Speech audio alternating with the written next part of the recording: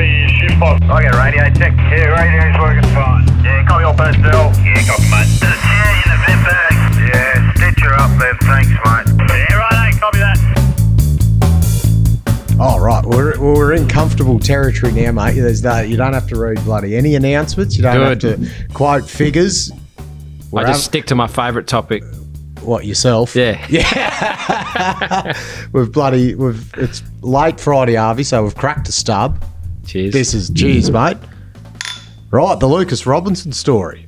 Have you been, you're not shitting bricks like Pete was. Pete was pretty nervous in the lead up for his thing. He was, Look, that's because he was so awestruck by you. I mean, he's your number one fan. He'd been listening to you for so long. You've actually inspired him to, uproot himself from Canberra and come and move to Western Australia. I think he was the same when he met the missus at the Christmas party because he was he felt like was he a fan of her bloody podcast episodes. He was having she was like, oh, this one American guy was just like half obsessed with me. Yeah. No, it would have been like me sitting across the table from Matthew Pavlich or something like that, man. It would have been. I'm halfway there, Matthew, Michael. We're halfway there. Well, we're going to do the equivalent as we did with Pete the other week. Good. If anyone wants to get a bit of insight into the American markets and the American, especially the Texas energy space, have a listen to me yarn with Peter Morris from Corporate Storytime the other week. Absolutely cracking interview. Very interesting, but very knowledgeable about the energy sector and the bloody billions of dollars that get invested in America. They're huge. So I'd highly recommend. And we're doing the equivalent for you today, mate. The backstory. Okay. I suppose we talked about how you started this business and you're absolutely bloody flying at the moment in the investor relations space. But I want to talk about yourself, how you got into the finance industry. Yeah. Back in the day. Yeah. Where did you come out of the womb, mate? Where did it all start? Well, I actually live in Subiaco, and the operations that we've got, or the office that we've got, is that we're recording this on, is also in Subiaco. So I live about 250 metres away from where I was born at King Edward Hospital. And my parents are both from New South Wales, so that's something that we have sort of in common bloodlines from New South Wales. And my father grew up in a country town called Forbes, or on a farm near a country town called Forbes. He had ambitions to be a farmer, but he was one of 5 kids, and the farm was a bit hard work, and he noticed that my grandfather was having a bit of a hard time making a profit. So he thought about a career that would allow him to work outside, but also use his brain, because he's got a fairly strong intellectual capacity. He should have started drilling holes at Forbes. That's just down the road from Alkane. That's right. One of your clients. So they should have buggered the farm and start drilling holes. That's right. In any case, he decided that geology would be something that he'd like to try, and he went to university, ended up getting a job with Esso, who everyone knows is a oil and gas company, but back in the 70s actually had a fairly substantial mineral exploration program as well, and it was spent a bit of time in Broken Hill, but ended up finding himself in the, I think, early 70s in Perth, and has never left. And my mother is a teacher, and she came over with him, and she's basically both of them are rusted on West Australians now.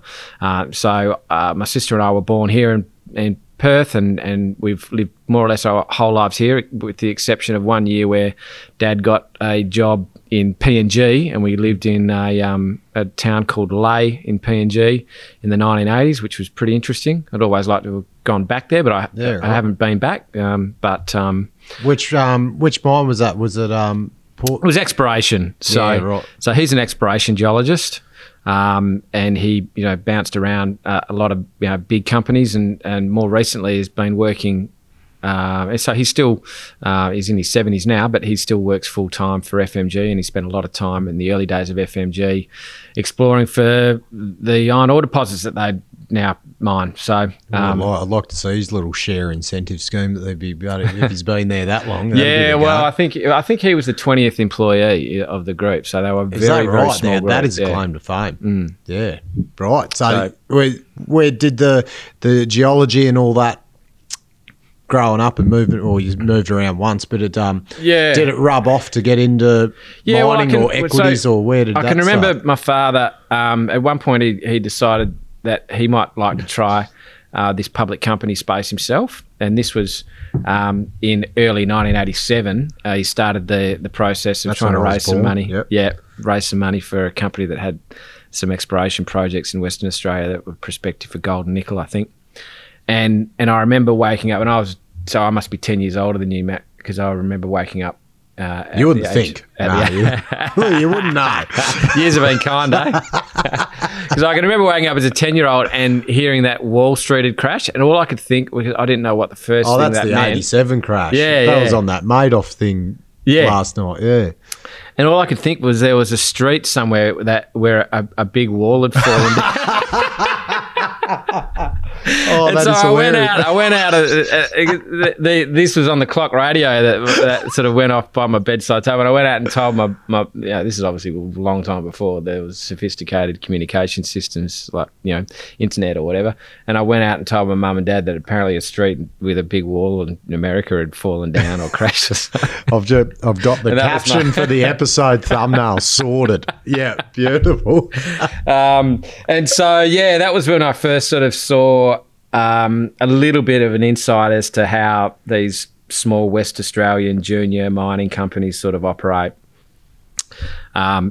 Suffice to say, I think my dad got a few sort of battle scars from that and decided it was a lot better going and working for an exploration team where it was embedded inside a large company with large budgets and profit and a bottom line and all that kind of stuff, rather than trying to, live hand to mouth in the sort of junior exploration space. But that's sort of when I first started thinking about, learning a little bit about how public companies worked. And then I went through school and I don't know, you're 17 years old, you got to come up with something to sort of write down in the column of what you want to do at university. And I decided to do commerce. Went to UWA straight out of school in the early to mid 90s, and sort of farted my way through that degree. Had a good time. Yeah, had a good time. A lot of networking. Too good a time. But somehow or other came out with a piece of paper, saying that I had a degree, and then I was sort of involved in tennis, and someone at my tennis club, Eve Broadley, was a partner at a stockbroking firm that now no longer exists, but it was called Hogan and Partners, and I just badgered the shit out of Eve to give me a chance, I suppose. She gave me a chance. I sat down on the desk with so Terry Hogan was the fellow who sort of had his name on the door, and he had three sons, Tim, Matthew, and Paul, and it was pretty wild. There was I used to sit next to Tim, and we'd share a lazy Susan sort of device that had the seat screen on it, which was the trading platform that we used. Basically it's, here's a phone, go and do your best to try and generate some business, which as a 21-year-old as I was not the easiest thing, but it certainly was, just threw me in the deep end, and you either sink or swim, and sort of, managed to build something. It probably helped that we were coming into the sort of .com boom, and there was lots of people, and Telstra had sort of not long been listed, and so there were lots of retail investors wanting to speak to someone about how they get involved in all of this, and it was a bit of fun. Because how did you buy shares back then? Was there for a retail investor? Was that like the teletext era and all that, or when? So teletext was a way that a lot of people got their information about what share prices were, because it wasn't, it was just coming in then, the E-Trades and ComSec and these sort of things, where you can probably get some of that information on your computer screen, but the bandwidth and the internet speeds and all that kind of stuff was pretty diabolical, so it was pretty basic stuff. So people would pick up the phone and want to talk to someone about what they should be doing, and you'd then sit down with them, or conduct phone conversations where you construct portfolio advice, and you'd come up with strategies to try and buy and sell stocks for profits. We'd in that organisation we'd have fairly limited amount of research available in-house, so we'd have to go and source research or do our own reading to come up with our trading ideas, or just use the grapevine to find out what other people were doing in the markets and what were the sort of hot investment thematics and all that sort of stuff. I was pretty young, and I had very little to lose, so I gave it a crack. And then after about 4 years, I sort of got an opportunity to start with a new group that had been around for only about 12 months before my arrival, which was Euroz Securities. So there was a bunch of people that were sort of in their 30s that had sort of left Patterson's, as it was then, or Patterson Ord Burnett, I think it might have been called then, and they'd gone down the road and started up Euroz Securities and basically focused on West Australian-based mid-caps. They were very research-focused, and they were about trying to be the eyes and ears for sophisticated investors and institutional investors who wanted to invest in WA-based companies. They made sure that they had very strong relationships and a very strong understanding of the assets and the people behind these companies. Your mate that you speak to regularly from Precision, Andy Clayton, was one of the sort of early people within that group, and he was a fantastic analyst during his time at Euroz, and he sort of, I think, personified what the theory behind the business was all about, and that was to basically send people with real knowledge of, in his case, the mining sector, in to go and meet these companies to see their assets, to understand the potential, and then to articulate that in research, and then to distribute that research to the dealing desk so that they could go and sell good ideas to their client base. And it was a really good model, and I really enjoyed it, and it was a very young, dynamic group. I was one of the youngest, but the guys that were at the top were probably only 10 years older than me, so they had everything they had a lot of skin in the game, and they had everything on the line to ensure that they had motivation to succeed, and they did. So were they were invested in everything they were researching and pushing in a way, were they? Or yeah, well, they were certainly invested in it. So Euroz is and was a public company, so they had substantial shares within their own business, and for that business to succeed, they needed to get the stockbroking side right. So they made sure that the horses that they backed in terms of the stocks that they recommended as buys were going to deliver a good outcome for their clients. Otherwise, you're only as good as your last trade. And they did make a lot of good calls, and then subsequently, you build confidence, you build a larger client base, and you get the opportunity to raise money for those clients, those corporate clients, the companies that you're doing the research on.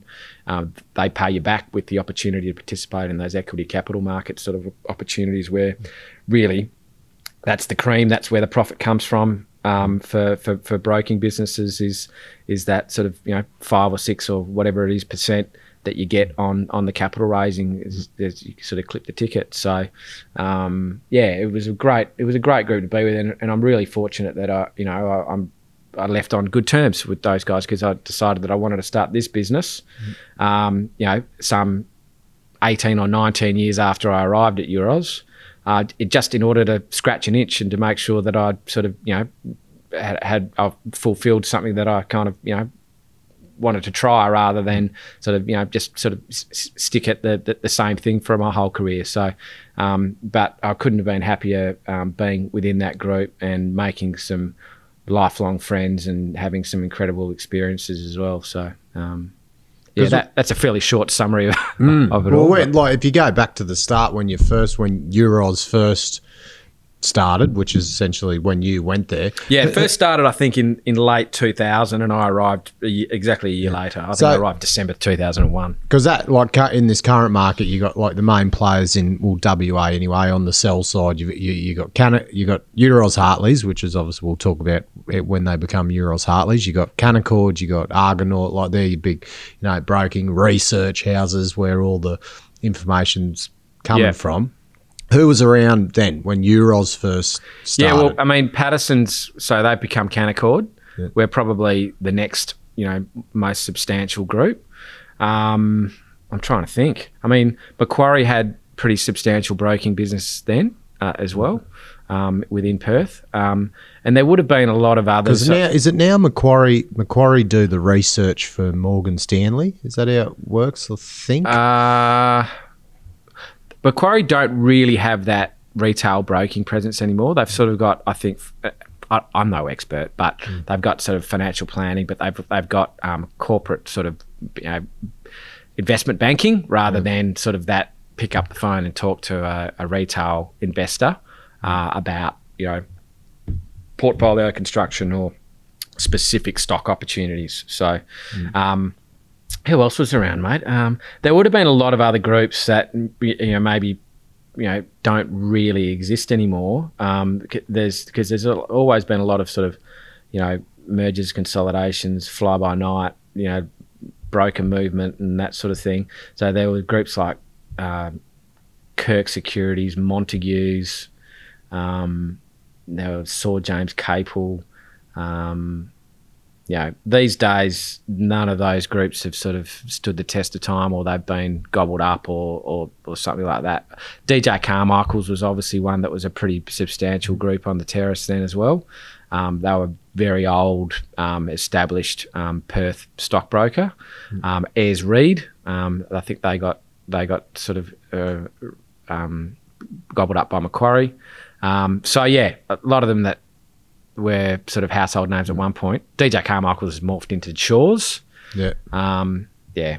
So when Canaccord took over Patterson's, what were Canaccord before they took Patterson's? Were Canaccord the Canaccord is a Canadian investment bank. It's a Canadian and North American investment bank. Yeah. And so they were probably active in those markets and probably in Europe as well. So they use this to get into the Australian market. Yeah. I think that Canaccord had probably hung out their shingle in Australia before they took on Patterson's, but they obviously have a substantial financial clout globally. And so, taking on a group like Patterson's in Australia was very doable from a balance sheet point of view. So take us through the young days of being an analyst when you first went to Euroz. I wasn't an analyst. I was a dealer. Sorry, dealer. Yep. What do you do? Let's say 9 to 5. Yeah. Map the day out. Oh, so okay, go from 7 actually, because 7's when the stock market opens over here. Go from 7 o'clock. Yeah.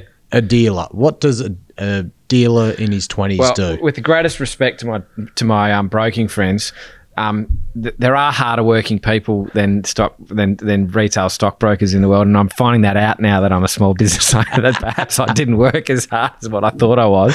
But you do get up early in Western Australia, so you've got to be in the office for that sort of meeting that you have with the analysts where they provide you trading ideas. Typically it would be around 6:30 in the summertime and 7:30 when the market opens a little bit later in the wintertime. But yeah, 6:30 is a pretty early, brisk start for someone that has to get out of bed and get themselves into the CBD from wherever they might live. And I typically like to ride my bike, from where I lived into work. So yeah, you usually have the lights on your pushy when you're coming in, and then you'd sit down and you'd receive those ideas and messages, and those analysts are very good at putting their ideas over persuasively and in a very short, concise way, and that's quite a good way for you to take those messages out and onto the dealing desk, and then you communicate them to your clients over the phone when if and when you agree with them. So, you'd then have the bell ring at that's metaphorically, the bell would ring at 7 o'clock or 8 o'clock in the wintertime, and you'd spend the rest of the time looking for opportunities, reading announcements, talking to clients, often reassuring them if things were sort of a little bit bearish or going down red. Yeah. And then trying to come up with ideas to make your clients money. You'd have to sift through all of the stocks that you felt like you knew about. Well, you had to sift through the ideas that the analysts were presenting to you and actually come up with 50 different buy recommendations that were being generated in-house. You really could probably only focus on a handful, maybe 5 or 6, and then really channel your energies into getting to know those companies. There'd be lots of meetings where executives would be coming through the door and presenting their stories, and that was the revolving door, day in, day out, going into meeting rooms, having cups of coffee, going into an audio-visual theatre and receiving presentations. asking questions. You get really good at asking questions when you've heard some of your older, more experienced colleagues, or in my case, some of the fund managers that worked with us alongside the Euros team in the West Oz Funds Management Division. Again, the team at Precision, Dermot Woods was one of those guys that was always really good at asking probing questions. And the more you sit alongside those people, the more you understand what makes a good share investment and the sort of assets and people that you need to back to get the right results. It is a sink or swim business. You've got to deliver day in, day out. You have to be finding opportunities. You have to be making your clients money. You have to be looking for ways to open up doors for capital raising opportunities. Because you never sleeps. That's what they are. Anything to get a capital raise happening. But the right one though. Yeah. Because why the right one? Well, because if I pick up the phone and sell you this great opportunity to invest in company XYZ, and you do, and it doesn't go well, then the next time the money's not there. Yeah. So, and that's not to say you can have 100% success rate. And of course you can't, particularly in these mid-cap opportunities and things that are exposed to commodities and whatever. It's just like, you got to accept the fact that some of them are going to, not work out. But you have to have a good enough strike rate for people to want to back you in. Otherwise, you don't have a business. So if you don't have the confidence in the client on the other end of the line, then you may as well pack it up.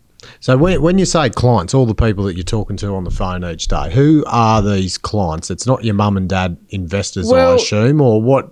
For me, it was a bit of everything. What is this network? Right, it's a bit of everything. So it was mum and dads, and it was people that when I first started out were parents of my friends or friends of my parents. So someone that you knew had money.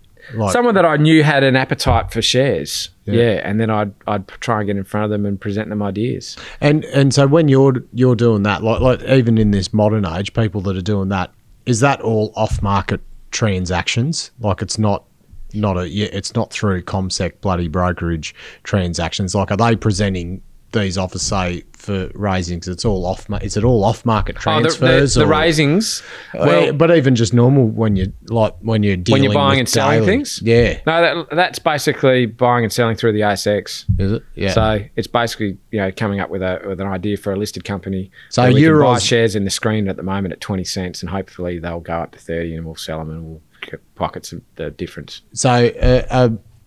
High net worth people, or even just people like your sophisticated investors, are they dealing with people like yourself back in the day as a dealer, as they're effectively working as their CommSec or their NAB trade? They're saying, well, you can buy this right now. Well, the broking firm has the license to operate on the ASX. Yeah. So in the same way that CommSec or NAB trade or whatever it might be, but those groups don't provide you advice. So it's basically it's a full advice broker is someone that can provide you ideas and also execute the trade. So you were executing the trade for them, and then you got the brokerage fee. That's right. For that. So in the day-to-day broking is basically there's a set fee. How much was it any different to going through CommSec? Like if you it was more expensive. Yeah. Yeah. How much is it? Like say it cost me $20 to buy shares through CommSec. Yeah. So it could be more like this is sort of via negotiation, but often the standard fee was sort of around 1%. So if it was because if it's a bigger amount, it goes on percentage, doesn't it? Yeah. So if you're $20,000 trade would be $200. Yeah. Yeah. So you need to cobble together a few of them during the course of the day to kind of walk away with a reasonable day's earnings. Were you on commission or piece rate, or how did that work? Were you on a flat rate or a flat rate then plus the? Yeah, but it was a very if you had to rely on the retainer, you would be starving. So if you come in hungover and tried to, as we called it in mining, fuck the dog for the day, you didn't get any money. No, in fact, I can remember going home on the bus when I was first starting out, and I don't even know whether or not back then I had a fallback But I can remember going home with the bus and looking at all the people on the bus and thinking, you know what? I reckon everyone else on this bus has made $1 today except for me. Yeah. So when you don't do a trade on a day, like we used to call it the donut, so if you went home with a donut, it was a pretty miserable sort of feeling. How common were they? In the early days, I suppose, I mercifully I didn't have too many, but otherwise I wouldn't have been able to continue. But what about in like your downturns when people are offloading shitloads of shares? Are they? So that's not such a bad time from a brokerage point of view, but what it does is it sort of destroys people's confidence in wading back into the water. Yeah.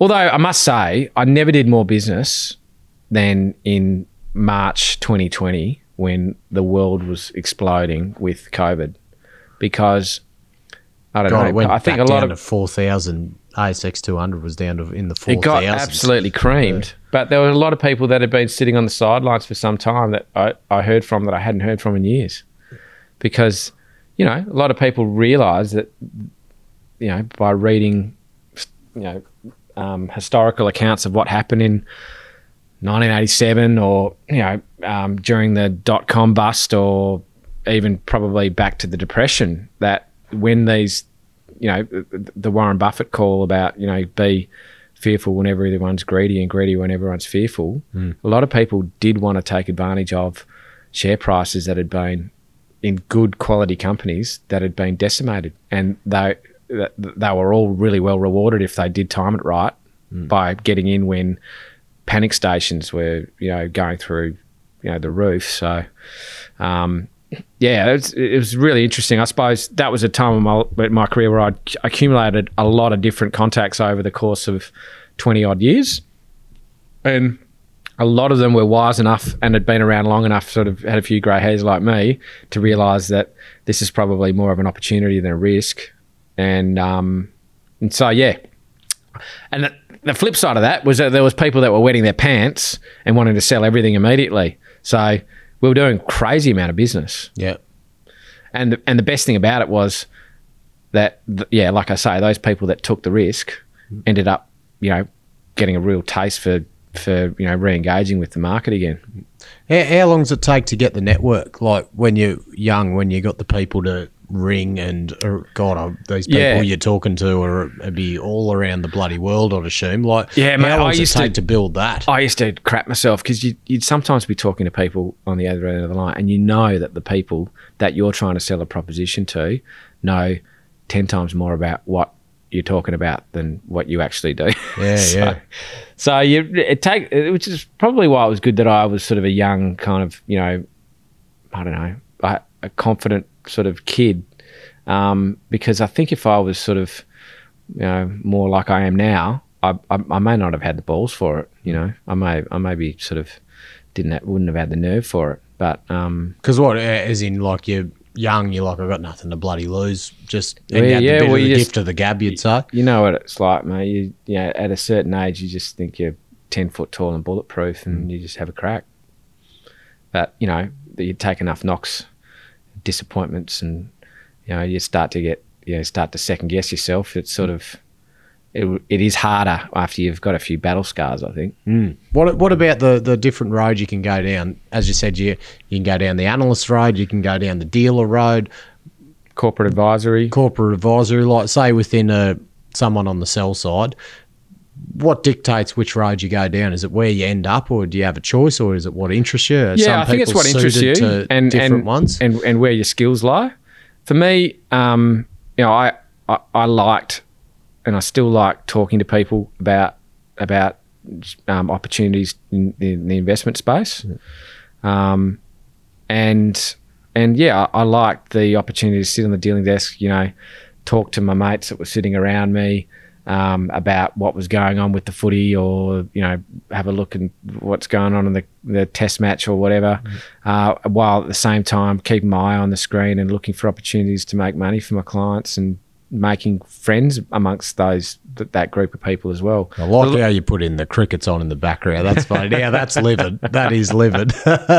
Well, yeah, I mean, you go into a dealing room, and if there's Australia playing in a test match, it's going to be on the screens rather than Bloomberg or CNN or whatever it might be. What's the where's the coin in the if you're going to go down that road for anyone that wants to get into stockbroking? Geez, if this podcast goes to shit, I'm going to hit someone up for a stockbroking job, I reckon. Yeah. Where's the? I think the people that make the most money are the people that are involved in the capital raisings because that's what generates the most profit for the firms. Yeah. So yeah, I think those guys get rewarded fairly for bringing in the big chunks of cash that generate the profits. But it is a team effort. I mean, to get a capital raising away, you need to have the analyst that's generated the research. You need to have a lot of people that have done the work to buy the stock, to indicate to that company that you are worthy of the opportunity to help them raise money, to indicate that you've actually brought meaningful shareholders to their share register, and you speak for them. And yeah, you need to have the sort of that personable relationship and trust from the management in those companies that you're going to do the right thing after the stock's been issued. It's no good doing a capital raising with whatever broker it is, only for them to day one start selling the stock down and not supporting it. Because don't the brokers usually take a piece of each capital raise? Do they? They don't necessarily. I mean, some of the problem with that is that there are all sorts of conflicts of interest. Yeah. So a lot of the time they don't. They just take a fee in cash. Sometimes you might see that there's options or some other equity component to the fee. And sometimes in the case of the joint that I worked at Euroz, because they had sort of a couple of listed investment companies that were running up to $250, $300 million sort of portfolios, they would actually invest. Now, there were separations between the funds management group and the stockbroking group, but at the end of the day, they were fairly well intertwined. So there was always that, and I suppose that was a selling point for Euroz. It was basically say, look, Westoz likes what you're doing. If you come and do the capital raising with us, we can say that they'll be participating in it. I don't know. Look, yeah. When did Euroz become Euroz Hartleys? Euroz Securities become Euroz Hartleys? A little while after I left. Yeah. So it was proposed. Because who were Hartleys? Sometime Hartleys. Well, Hartleys was once Hartley Poynton. So who was a legendary kind of West Australian corporate figure. I don't actually know when he was around, but I think that was probably established sometime around after the war or something. I'm not sure. Probably have to look that up. But and they were Euroz and Hartleys were really the number one, number two. Patterson's were in there as well, but they were probably the two groups that competed as hard as anyone with each other. And so the merger of those two groups, basically, you went from eating each other's lunch to working collaboratively and bringing, I think, like-minded people together who had, really strong networks into the West Australian business and investment community. So who would you, looking at you've been in the space for a while, you worked for Euroz, Patterson's, like two of the biggest ones you hear of over here is Euroz Hartleys and Canaccord. Yeah. What's different about them? What's their? Can you pick? Do they have their own niches? Are they pretty similar? Canaccord has got a national and international footprint. Euroz Hartleys is, I suppose, parochially West Australian. So that's not to say that Canaccord doesn't have substantial capabilities within Western Australia, but they have got enormous amount of deal flow from across their entire network in Australia and overseas. And I suppose it allows them a little bit easier access to capital in those North American markets, which is obviously some of the stuff that you talked about with Pete, because they've got headquarters there. Whereas, I suppose the Euroz Hartleys guys are, they're parochially West Australian, and that is an advantage. As much as it sort of limits the sort of the scope of the business, I think it's there's a real benefit in being focused in this patch. and they're, you know, as you know, in the mining sector, it's a very capital hungry. There's a lot of money to be raised. Yeah, and so sounds like a job where you'd be pinging every day. Like it'd be go, and it'd be very, as you said, you don't sell anything, you don't get paid much. It'd be very, well, it's results driven. You'd be, sounds pretty intense but exciting. Yeah, exciting and job. then so you'd have that 6 hours of the market being open for you to try and maximise as much value out of those, you know, minutes where the market's open, where it's available for you to trade, and then the market would close. You'd do some administrative stuff. You'd sort of tidy up what you needed to do in the back office, and you'd take meetings either with clients or with companies about new opportunities. What about, did you have to do a lot of, I guess, functions and meeting of trying to meet your high net wealth people, trying to get that network of, because I assume you've got to call that person first to get them to deal with you, usually, to do the trade. Yeah. So what about growing that network? How did you well, do you that? try and grow it from your own client base, and you know the best work is always the work that comes via referral, or the best new opportunities, because it means you're doing something right and someone else has spoken on your behalf in recommendation for you. But yeah, we'd also do client functions to make sure that the existing clients were, you know, feeling like they were, you know, receiving enough love. And then there were all sorts of other strategies to try and target people, you know, as new clients. So you'd always be trying to become aware of, you know, who were the meaningful investors in that sort of mid-cap West Australian space that we weren't talking to already. The institutional guys would always be aware of the new funds that had popped up and what their mandates were in relation to investing in the smaller end of the market. We'd always be, you know, trying to identify high net worth individuals that, you know, had an appetite and demonstrable appetite for investing in our sort of products. And yeah, you know, there was a realisation that there are a hell of a lot more high net worth individuals, hell of a lot more people on the east coast of Australia than there is on the west coast. So you try and identify, at the beginning of my broking career with Euroz, I was able to identify a lot of key shareholders in companies that we had buy recommendations on. And I basically got in touch with them, managed to get in touch with them. It's a lot harder now with privacy laws in relation to public company registers and stuff. But back then it was a little bit more loose. And I was able to build an incredibly strong network in Sydney and Melbourne and Brisbane. And Noosa, there'd be a few up there. Yeah, right? probably. I did have a client in Noosa actually. Yeah. And yeah, that was amazing. So I used to get on a plane and go over, and, you know, every year or every 6 months go over and sit down and have, you know, cups of coffee, lunch, dinner, you know, drop in on people with their offices.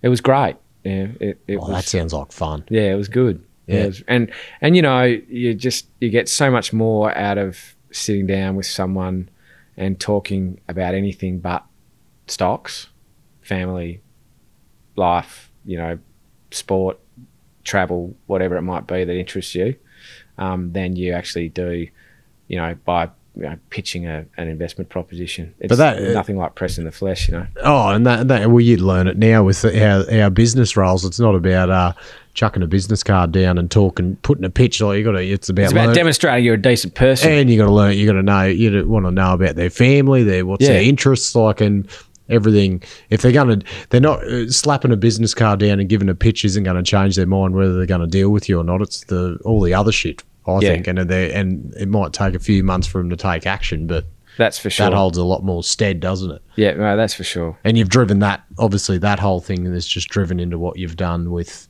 this venture. Yeah. Well, this venture is just all about leveraging that, you know, idea about communicating good company stories to investors, but sort of doing it on a different platform. Yeah. Good stuff. Oh, mate, I'll tell you what. So when I make 10 million off Labyrinth, I'll be getting all the Euros and guys ringing me up because they'll know I'm a high net worth guy now. Yeah, that's right. I can't wait for that. Then you'll get a bit what's called diversification in your portfolio, mate.